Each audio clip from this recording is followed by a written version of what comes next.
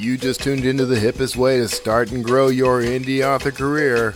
Learn the ins, the outs, and all the all-arounds of self-publishing with the team from D2D and their industry-influencing guests.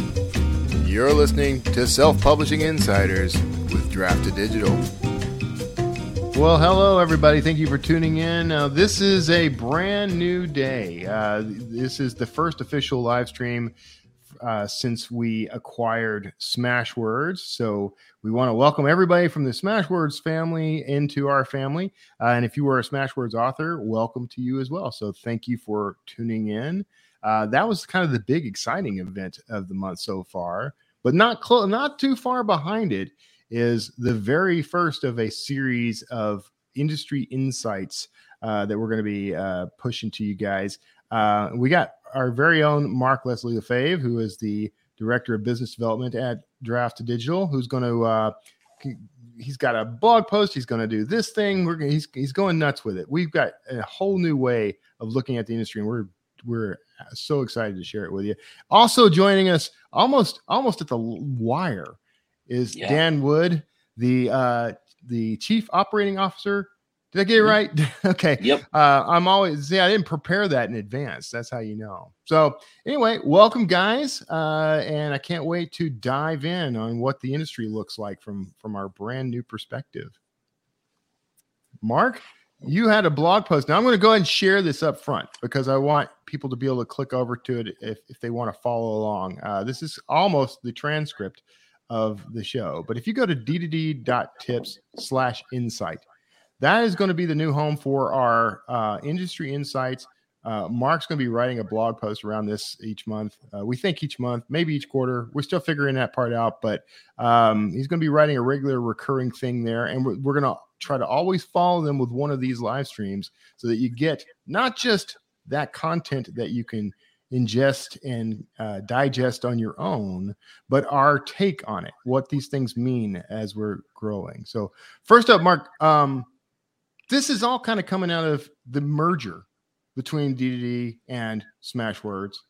How do you see that, just as a start, how do you see that impacting our point of view on the industry? Well, so the data for today's post is from exclusively Draft2Digital sales amongst all of the Draft2Digital partners, not the new Draft2Digital, where we're going to soon have the combined Smashwords feeds and Draft2Digital feeds to look at, which is going to be amazing when you think about it. When you think about the magnitude of our ability to help look at trends and help share this so that authors can understand the market better. Because if you understand the market better, we're going to help you sell more. And what I love about our company, the new, bigger, larger, improved Bionic Man kind of Draft2Digital, is that our success is dependent upon the success of our authors, because that's the way we make money, when they make money. So if we can help authors make money, and I know we've been talking about wanting to do this for a long time, but what better time than, officially March 1st, 2022 on our 10th anniversary, and Smashwords is 14 years old, that we bring the companies together and we're really able to do that. So the data this article is based upon is a snapshot of 2 years of data. And it's kind of like, let's look at, we saw the industry change dramatically, especially for ebooks and indie author books in March 2020. Yeah. So we're looking at roughly 2 years of data just to get a feel. And we were looking at the top selling titles out of Draft2Digital for all our retails and library markets. So we amalgamated it all. So we're not saying like this retailer is better than that retailer or anything like that. What we really want to do is just show, here are the overall trends we're seeing. And that was kind of the genesis of it. Because if we can analyze the trends, we're going to have some thoughts. And I love the fact that, we have some of this data now. We have, obviously, the three of us also spend a lot of time chatting with authors. And again, in the last 2 years, not as much. It was all virtual, mostly, with the occasional, Novelist Inc. or 20 Books or any of the superstars, the conferences that we've been at in person. But we're also basing these speculations or these sort of trends, not just on our sales data, but on keeping an ear to the ground with indie authors. Dan, before we really dive into the actual data and insight stuff, how do you see the merger with Smashwords influencing our perspective, but also just the industry? Like, what's your take on where we're headed from here? It's definitely going to be interesting. The amount of historical data we now will have on the wide market, we could tell both from back when we, way back in the day when we had a resource like Data Guy, we worked a little bit with him, and majority of the wide sales for years have been Draft Digital and Smashwords, and so we'll learn a ton just from their historical data.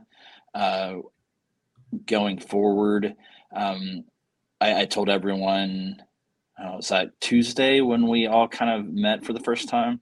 Yeah, we'll have the most institutional knowledge of indie publishing, especially to the wide market in the world. Like, there's just no other company that has the people that have been around.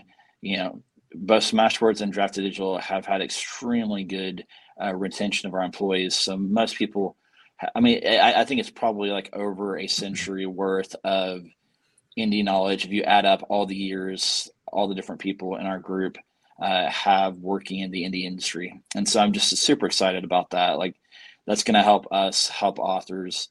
At the end of the day, we want to make sure that there is a much wider market than just one retailer. We want to make sure that people can succeed and offer them the most chances of quickly getting off the ground, going wide. And we're now going to have like all these different tools to do so. We've got our Books to Read brand that helps authors connect to readers. We have the Draft Digital brand as an aggregator that's going to open up more places we'd send books than ever. And then Smashwords as a storefront. And that's going to be huge. Everyone loves the coupon codes that Smashwords storefront has offered.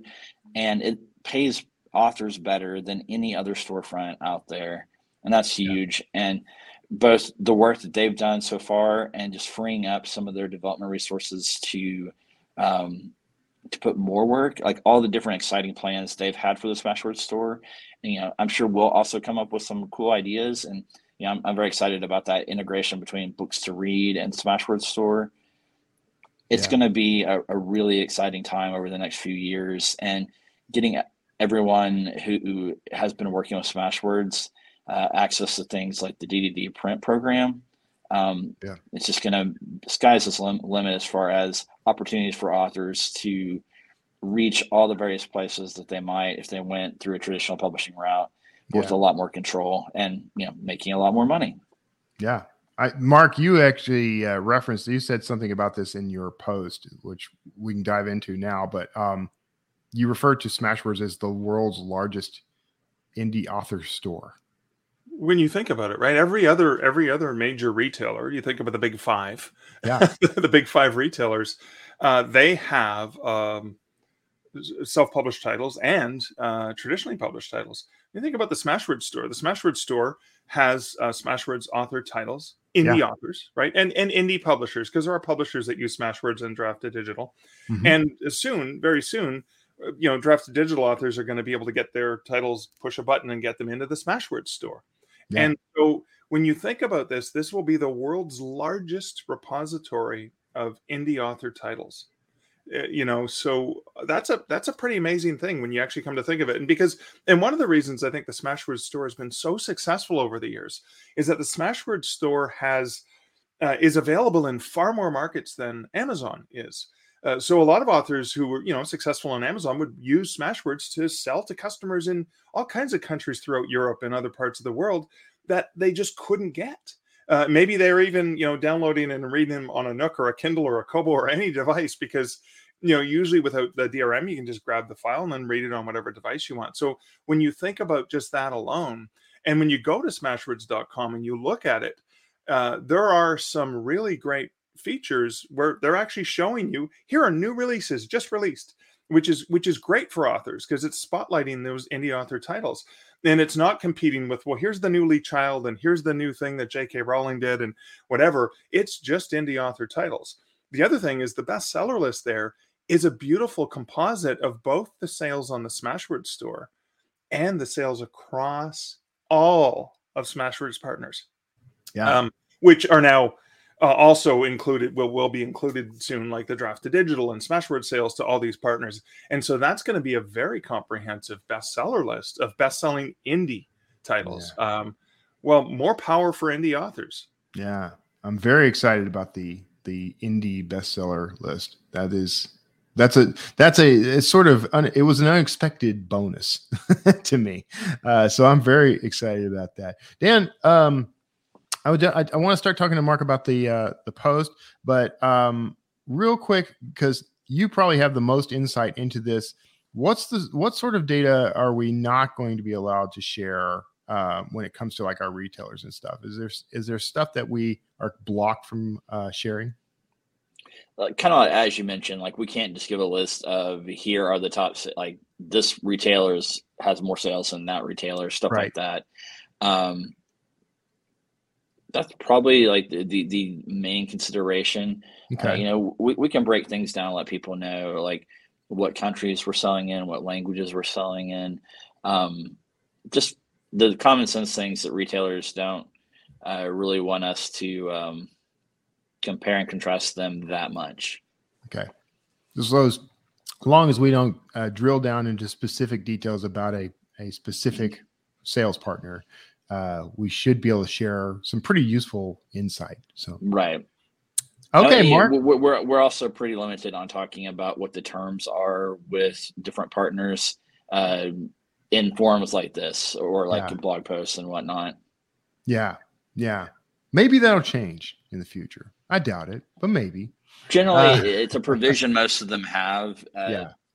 We do make sure that the reporting that we pass on to authors gives them exactly the knowledge they need to make choices about all of that. And so the final sales reports we get from the different places, and over time we've added more and more data. We just recently, and not too recently, but within the last year or so, we're able to with like some of our library partners list the actual library system that bought the books in the final report. Mm-hmm. And so there's a lot of stuff in the reports that we mail out to authors every month that can give you like some really great in-depth data about where your book is selling. Excellent. Yeah, so I think what we could potentially do is say, hey, this genre is doing really well in the last quarter through our library partners, whereas a year ago, that same genre was doing this. Yeah. Just like we reported, and I have to look at the stats, international growth in general. We're not saying this, Apple sells really good in this country. We're not drilling into those specifics, but overall, our sales data show that in 2018, 62.6% of all of our sales at Draft to Digital were in the US, whereas in 2021, 55.6%, meaning our international sales grew by 10%. In that time frame. That's a significant growth in international sales. And of course, our authors are seeing that on a case-by-case basis, but we can amalgamate all that data and go, well, look at what we're seeing. Yes, the US is still a critically important market, but international growth is obvious. Think about the partnerships we have with Tolino and Viblio. Viblio grew recently in the last year and a half in terms of expanding and doing a lot more promotions with our authors. And then BorrowBox, right? We signed up BorrowBox, which most Americans would never have heard of it, but BorrowBox is Overdrive-like in terms of stature when it comes to Australia, New Zealand, and UK library wholesaler. So part of the international growth is just continuing to expand. So I love the fact that we can share these kinds of insights without giving away any sort of secrets. Like we can be transparent and open and share and help, but obviously we're not going to violate the terms of a partnership that we have with so many great partners. And I would say, and this is my perspective, so maybe you guys can correct me if I'm off base here, but I feel like there is some value in knowing specifics about each storefront, but I'd say in general it's not helpful from an industry perspective, or it's not as helpful. It might be individually helpful for targeting like where you want to focus your attention on putting your books in advertising and that sort of thing. But, you can accomplish essentially the same sort of thing with just this general knowledge of, regions and sales, of across various genres and things like that. I mean, that gives you quite a bit to work with. I feel like building a sustainable, good business, and that's going to be in author terms, making sure the quality of the product you're putting out there is good. Yeah. Making sure your branding is right, and like that changes over time. And we've seen indie authors changing their covers every once in a while, all those things. Making sure you're controlling your connection to your readers, and so capturing by way of an email list or some other means the ability to communicate with them. Those will build like a great long-term business plan. Unlike the people, we've seen people that just focus on how to game the algorithm at one or two storefronts, and you don't control that, and eventually that tactic will fail. Yeah. As they change things. And so just doing all the normal things that, we see all of the industry experts when we're at conferences, when we're listening to podcasts, along with, we know our authors listen to a lot of podcasts. Yeah. Most of us have the same advice, and it comes down to just like fundamentals of running a business, just like any other business works. Yeah. In fact, our connection with the industry is kind of the origin of the name of this podcast. We are not the only self-publishing insiders. We're connected to all of them. So that's we're passing along the benefits of those things. Mark, you kind of started the blog post you bolded the statement, so I know you think it's important, but the digital divide between traditional publishing and indie publishing is going to continue to grow. Can you kind of unwrap that a little? Yeah. So, I mean, we had the most interesting opportunity in the history of publishing from March 2020 till today, and ongoing, that a global pandemic affected the world and changed things. It changed the way, the business of shipping dead trees around. Right. And so there was an opportunity and we saw this dramatically, especially in the library market growth that we saw that was in the triple digits that March of 2020. We saw an opportunity for publishers to finally embrace ebooks, because ironically, the fear at the time was that you might get a virus if you picked up a print book. Ironically, the digital books didn't come with a virus, but you could open up an app or your Kobo, Kindle, or Nook, or your Apple device or Android device, and you could get an ebook, or you can get it through Libby, Overdrive library system, very easily. But you couldn't get a physical book because the stores were closed. And then, on top of that, we have supply chain issues and paper shortages. And there's even a good friend of mine's got a book with a publisher here in Canada that was supposed to be out in April, but they can't get the actual materials to make the cover for the hardcover. Yeah. It's going to be pushed off till September. Yeah. So what we saw publishers do was delay release dates and go, well, we can't release the book because there's no other way people buy books except walking into physical outlets and stuff like that. They had a real opportunity to leverage digital. Yeah. And they didn't. And I remember Joanna Penn talking about this on the Creative Pen when she was at it's the UK book Digital Book World or whatever the forum is. Wait, that's it, I think. What is it? The UK one is London Book Fair. Future Book. Future Book. Yeah, that's January, I think. And it was kind of funny because she was kind of cheekily shaking her head and going, "Wow, they just realized that digital there's a difference with the borders and stuff than in shipping goods on a boat over across the ocean." And they seem to be recognizing that. And I thought, oh wow, they're picking up on it. And then we continue to see this reliance on a business model that works beautifully for them. They actually make lots of money, most of their money selling print books, and they do a great job at it. Indie authors, conversely, do a really great job selling ebooks. And so they're operating two different business models.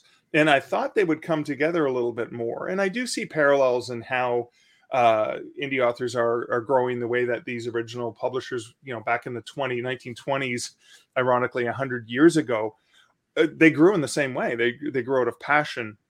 They grew out of niche markets. They grew out of focusing on experimental new formats, like the mass market paperback was new and experimental to bring books to a new set of readers. The ebook is nothing more than just a new format. The growth of audiobook, new format. And so what we're seeing though is the drive, and I think one of the best books that I've read that came out of traditional publishing about the book market, called Book Wars by John B. Thompson, is probably one of the best books I've read that actually has some insight. Jane Friedman had a book for writers about that, and her book was probably the best one that had really good insights about traditional publishing and self-publishing. But this one by John B. Thompson, which is Merchants of Culture, was his previous book, and there was very little or nothing in that one with indie titles. But fortunately, he was smart enough, researching Book Wars. He talked to Mark Coker, founder of Smashwords, who has long shared lots of great industry insights about indie publishing. And you also have Data Guy. He talked to Data Guy. So he did have a couple chapters about the growth of ebooks. But ironically, I just, today was looking at the Amazon listing for the book, because you can see all the formats right in one page. And the ebook was $2 or $3 higher than the hardcover. Yeah. The ebook is $32. And I'm thinking, bam, no wonder they're telling us that ebook sales are drying up, because they're forcing ebook sales to dry up. Who's going to spend $32, $33 on an ebook when I can have a nice hardcover for $2 cheaper? And I did buy it in hardcover. I ordered it through the local independent bookstore so I could support local business during the pandemic. It's probably worth pointing out for, this is something we talk about a lot internally, but for anyone that's new, the numbers that are out there about the book industry are wildly incomplete. Like, no one really knows how big the ebook market is. Yeah, because a large portion of the industry just ignores it, and Amazon refuses to share any details about the things that are exclusive to Amazon, be that authors who are in Kindle Unlimited or books that are their own imprint. I guess they probably share some of the information about the print sales from those, but the ebook side, we just don't really know, and so we have to make educated guesses about how big it is. Right. That's something where we're hoping to add to the conversation by having more information. But the ebook market continues to grow. It's just that if you were to look at the reports that get cited frequently by the New York Times and some of the other traditional outlets, you wouldn't think that, but it's very much the case. When you see more and more of studies like the Nielsen studies show more people are trying ebooks for the first time, both in the U.S. and then other organizations to do that for other countries. Pandemic made a huge difference in the number of people in European countries that were trying an ebook for the first time, because there was some cultural pushback to the whole idea. And then when people try ebooks, I think they catch on, A, because of convenience, B, generally because of price, although traditional publishers are kind of shooting themselves in the foot with price. Yeah. And C, for just the older readers that don't want to have to put on their bifocals to read a book on, So every ebook's a large print book if you want it to be. Exactly. Yeah. Mm-hmm. Regarding the price, real quick, because it is a pet peeve of mine, but there is do you think it's unreasonable to suggest that might be intentional on the part of traditional publishing? Do you think they're doing it on purpose? Yes. Okay. They're engaging in price windowing, right? So in having been a traditional bookseller for a long time, they go through windowing of formats. So you release a hardcover, and it goes a full 12 months before the trade paperback and then even mass market releases. So oftentimes you can have a 3-year window, and that's big price, medium price, small price. Yeah. You want it to be 12 months because you want a book to go through Christmas, because Christmas is the best time of year. Between September and December, best time of year for print book sales. in a lot of sales in general. But so you have that. And when ebooks came along, I think traditional publishers said, okay, we got the hardcover, the trade paperback, the mass market, and then the ebook. And I bet you if they had their way, they would have not released the ebook until year 4 because it's like the least amount. And their fear was, well, why would they buy an ebook for $10, which I think Amazon tried to set the standard price at $10, right, with their KDP price cap at $9.99. I think what happened is they looked at it and said, well, who would pay $30 for a hardcover if they can get it for $9.99? Not realizing it's a different consumer, completely like different, right. Their predecessors who created paperbacks. Penguin created the paperback to provide high quality literature to more readers than ever before. So not even following their own history of going, wait a second, we can bring more people into reading if we just embrace this option. So I think it is on purpose. Yeah. It's frustrating when you look at BookBub as obviously one of the author newsletter. Have your author newsletter. BookBub is one of the most powerful levers you can pull as an indie author. If you can get a lottery win of getting a BookBub deal, it's pretty sweet. Right. But we know that it was a lot easier to get BookBubs until traditional publishers started submitting to BookBubs. Right. So they have the data to show, hey, when we drop our book price from $15, which is the average price of a traditionally published book, down to $2.99 to 99 cents, we sell a lot. But then we put it right back up immediately, right up to the ridiculous price, because it's only like a temporary thing. And I don't think they've put 2 and 2 together yet. Yeah. Let's say this too long. But, maybe they, like indie authors, recognize, hey, they can buy my books for $5. They could buy 6 books in my series and read them all for less than the price of maybe one book from a traditional publisher. So I do think it's on purpose, but they do have a lot invested. They have a lot invested, and I'm not making fun of them, but they have a lot invested in shipping dead trees around. That is their business, and they're really, really darn good at it. Yeah. And that's where their focus is. Yeah. I mean, if they were really that good at it, then Amazon wouldn't have became so dominant. Well, no, but they sell through Amazon. They sell their print books through Amazon too. So it's not that that's hurting them, in certain ways. In the way that we just, the whole return system is ludicrous. Like, it is one of the weirdest parts of any industry I've ever seen. Right. And their business model, actually, they're the purveyors of all the risk, and God bless them for that. But that their whole business model is dependent upon having to have caches of money to pay for returns. Trust me, I just had to do a massive return as an indie author and went, ouch. Yeah. That was scary. I want to dive in a little bit on, because you've brought this up as one of your points regarding audio. And as of today, there was an announcement from, I'm going to share this in the comments, that Barnes & Noble is getting into audiobooks, or building their own little distributor subscription service. So where do you see us going in terms of audiobooks as an industry? Mark, I was waiting for Dan to start with this Sorry. one. I mean, you wrote the article, Mark. It's been growing. Audio. I didn't even get into audiobooks because the growth of audiobooks has been phenomenal. The growth of consuming audio content, podcasts, audiobooks has been phenomenal. We saw our partner, was it last year? Not even last year, 6 months ago. Our partner, Findaway Voices. Findaway was purchased by Spotify. A lot of people panicked and thought, "Oh no!" But let's look at the reality. Kobo was purchased by Rakuten, a major Japanese company. All that did was enabled Kobo to do stronger and better growth globally than they had been able to do when they were a scrappy little startup in Toronto. Right. And so Findaway is an amazing company, has built from the same DNA as us. We're great partners of ours. We punt people over to Findaway because they do for audiobooks what we do for ebooks, and obviously now for print books. But Spotify is just going to enable Findaway to continue to grow in better ways. And authors, like with us, they have a choice. You don't have to distribute to. If Spotify becomes a place to put your ebooks or your audiobooks, you don't have to. So I honestly think the growth of audiobooks is just going to continue to. We're only seeing the beginnings of that, I think. Yeah. I agree. It's I think the whole the book market, and I include ebooks and audio in it, follows.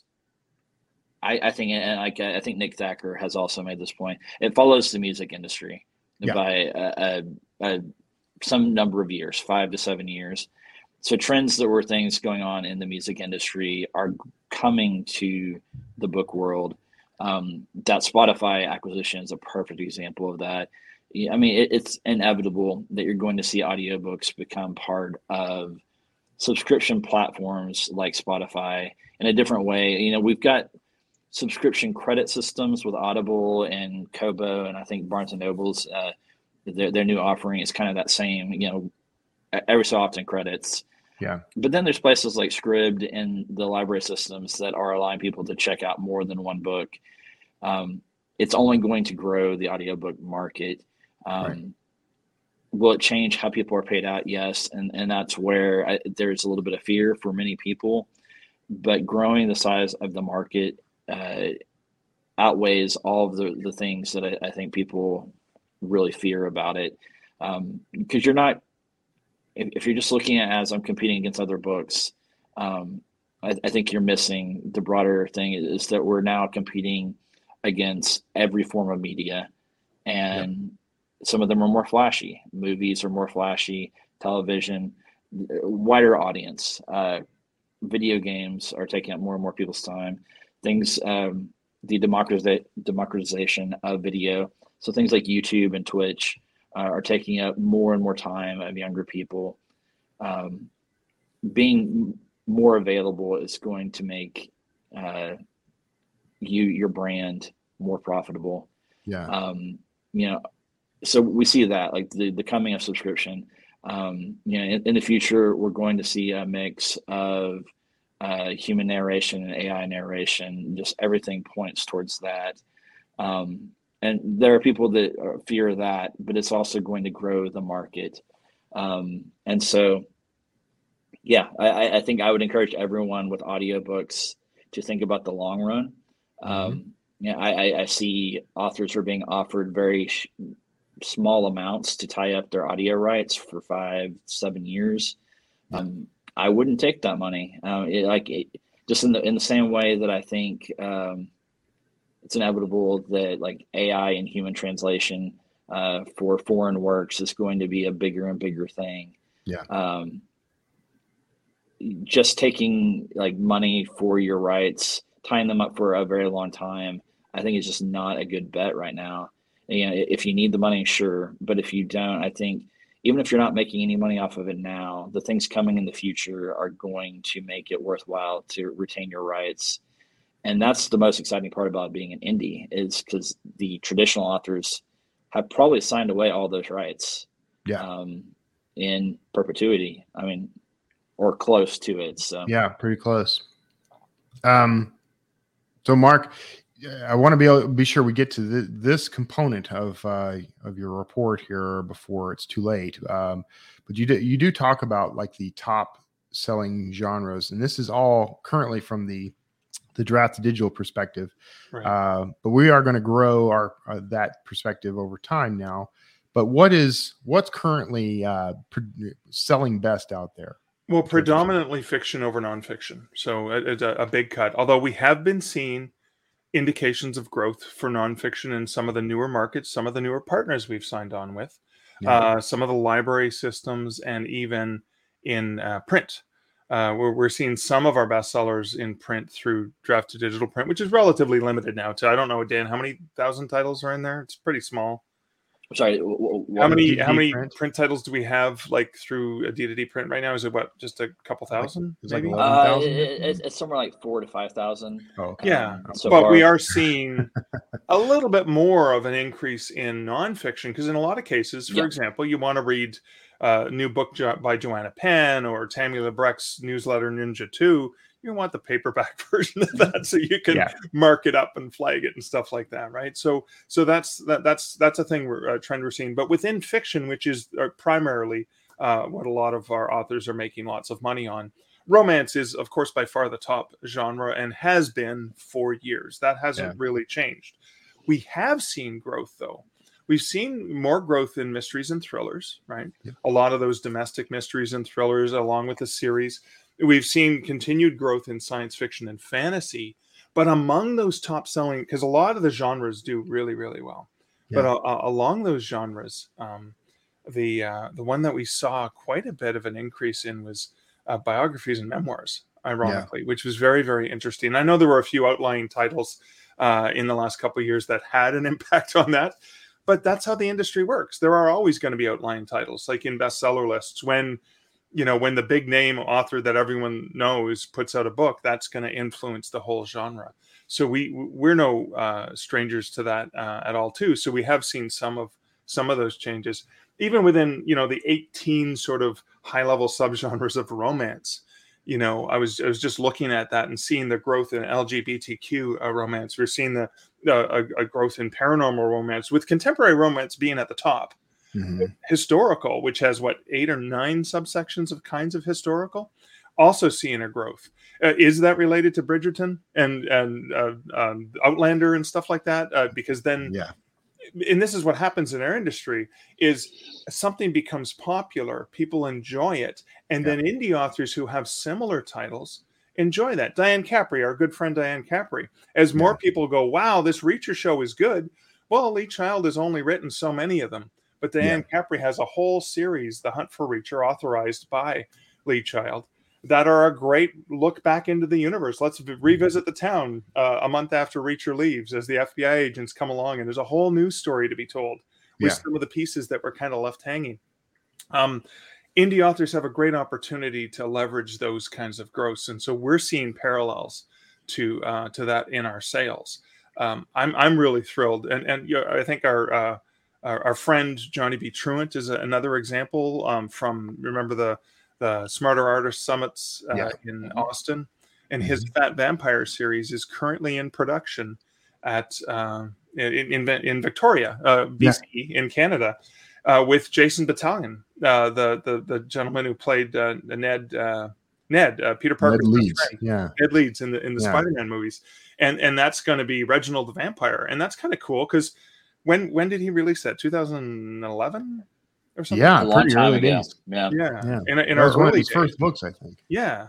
Of course, we're publishing the ebook through Draft to Digital, of course. So we're going to see some growth for that genre, but there's going to be other, it's because this is a sympathetic vampire who's, more like me, not a sparkly vampire or an Anne Rice vampire. So I think we're going to see trends like that happening, and it's going to help a whole bunch of other indie authors because, when you focus on those niche markets and you're writing the things you're really, really passionate about writing, the trends come and go. Things will come up and things will come down, and your sales will go up and your sales will go down. But hopefully what we can help you do is understand, my sales went up because there's an industry trend.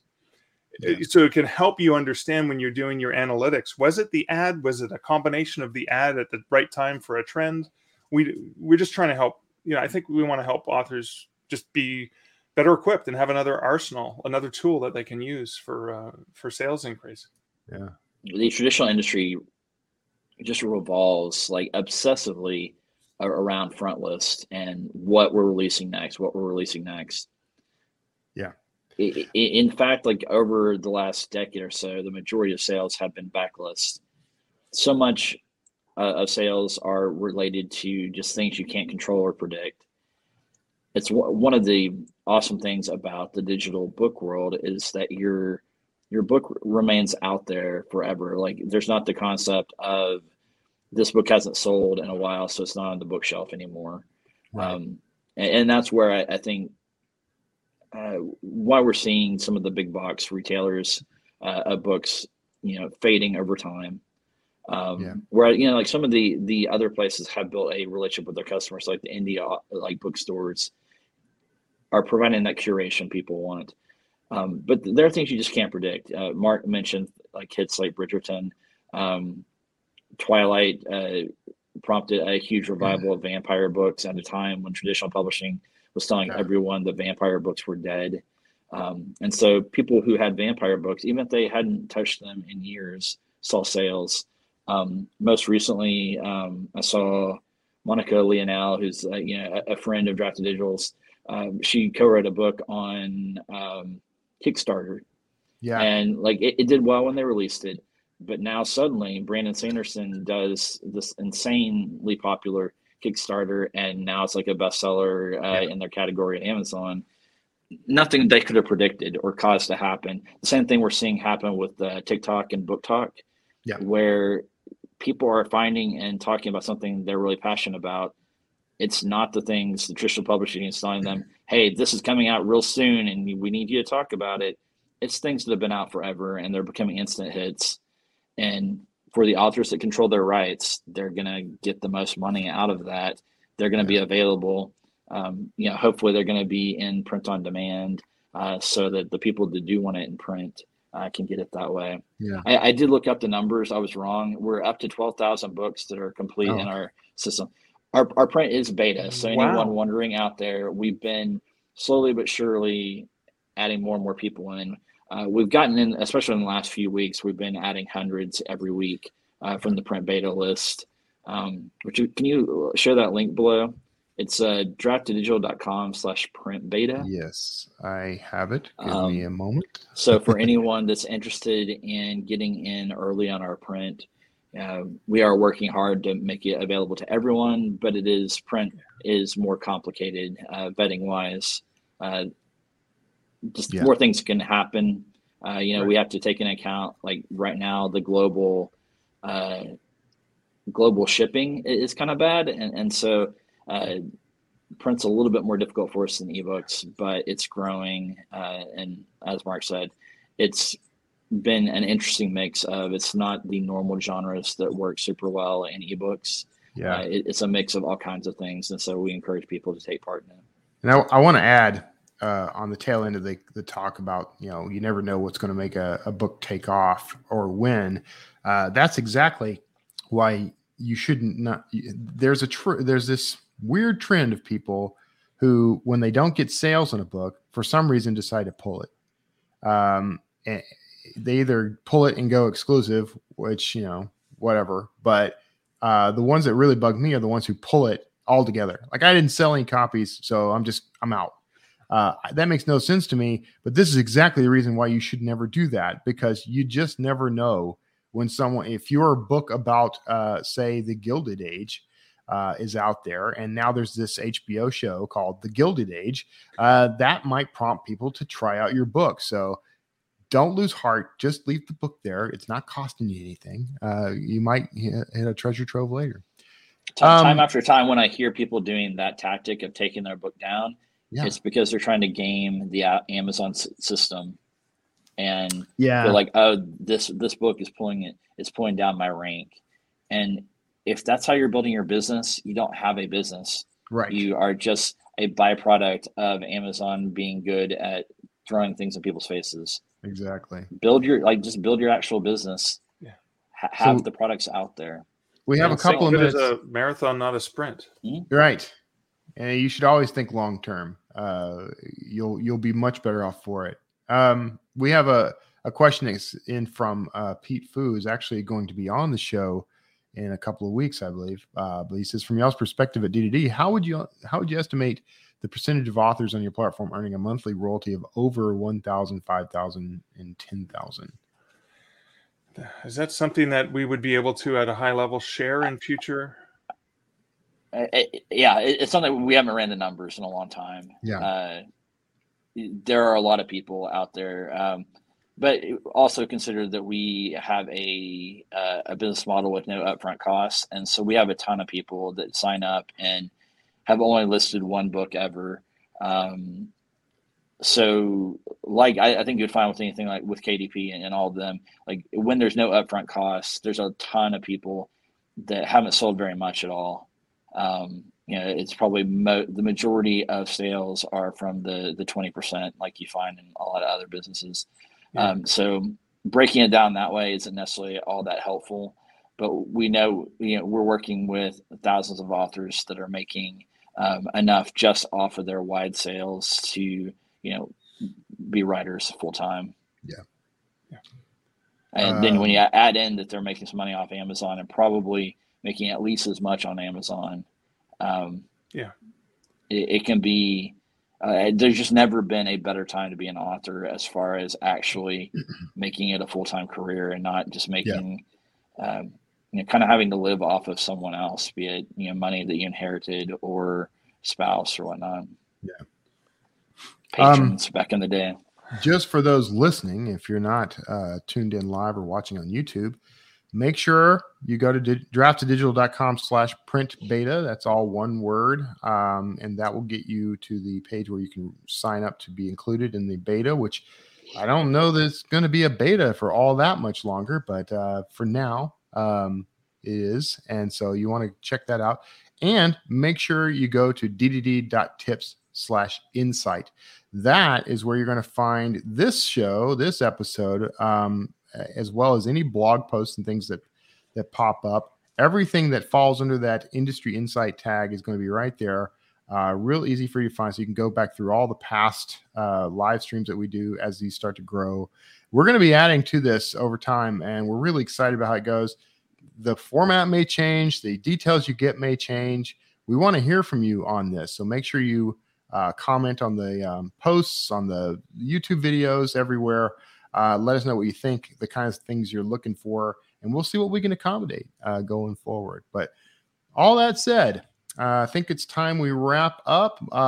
Mark, did you want to add any further insight before we tune out here? No, I just want to reiterate what Dan said, that there's never been a better time. There's been more opportunities, so many great free tools that you can take advantage of for print, for ebook, for universal book links, all the things, and more to come. So I'm so excited we get to share more data with people. Yeah. Dan, well, how about you? You want to throw anything in the last minute? You're the last minute guy.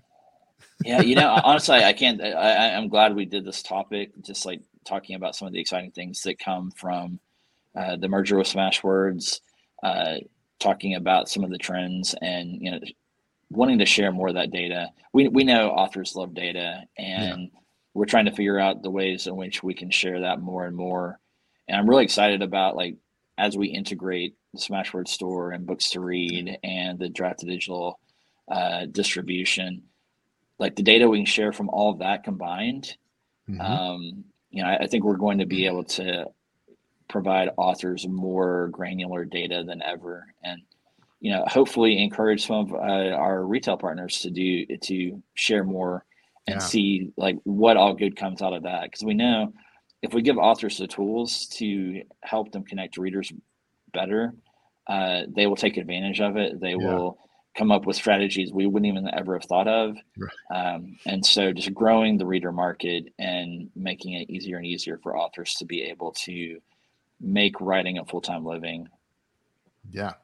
That's the goal, and we want to help you get there. And to that end, that's what this show, the Self-Publishing Insiders podcast and our live streams, that's what we're all about. So make sure you bookmark d2dlive.com so you know when we're going to have another one of these. You get a nice little countdown on that page to the next thing that we're doing. So go over there right now, bookmark that so you can use it later. And make sure you subscribe to us on YouTube, Facebook, and now on TikTok. If you go to pretty much any of those /Draft to Digital, you're going to find us. So go over and click like, click subscribe, click the bell, do all the things that you got to do in this digital age. That's just being a good digital citizen. But beyond that, guys, thank you for helping me get everybody up to speed on what the industry looks like right now. Can't wait to see what we do going forward with this stuff. It's going to change and evolve over time. We have no idea what it's going to look like, but this is the start. So everyone who's tuned in live, you're part of history. And everyone who's listening in after the fact, hey, hi. And make sure you go to drafttodigital.com to get started on your indie author publishing career. So that's it. We're gonna roll on out, and we will see you all next time. Bye-bye. Bye. That's it for this week's Self-Publishing Insiders with Draft to Digital. Be sure to subscribe to us wherever you listen to podcasts and share the show with your will-be author friends. And start, build, and grow your own self-publishing career right now at drafttodigital.com.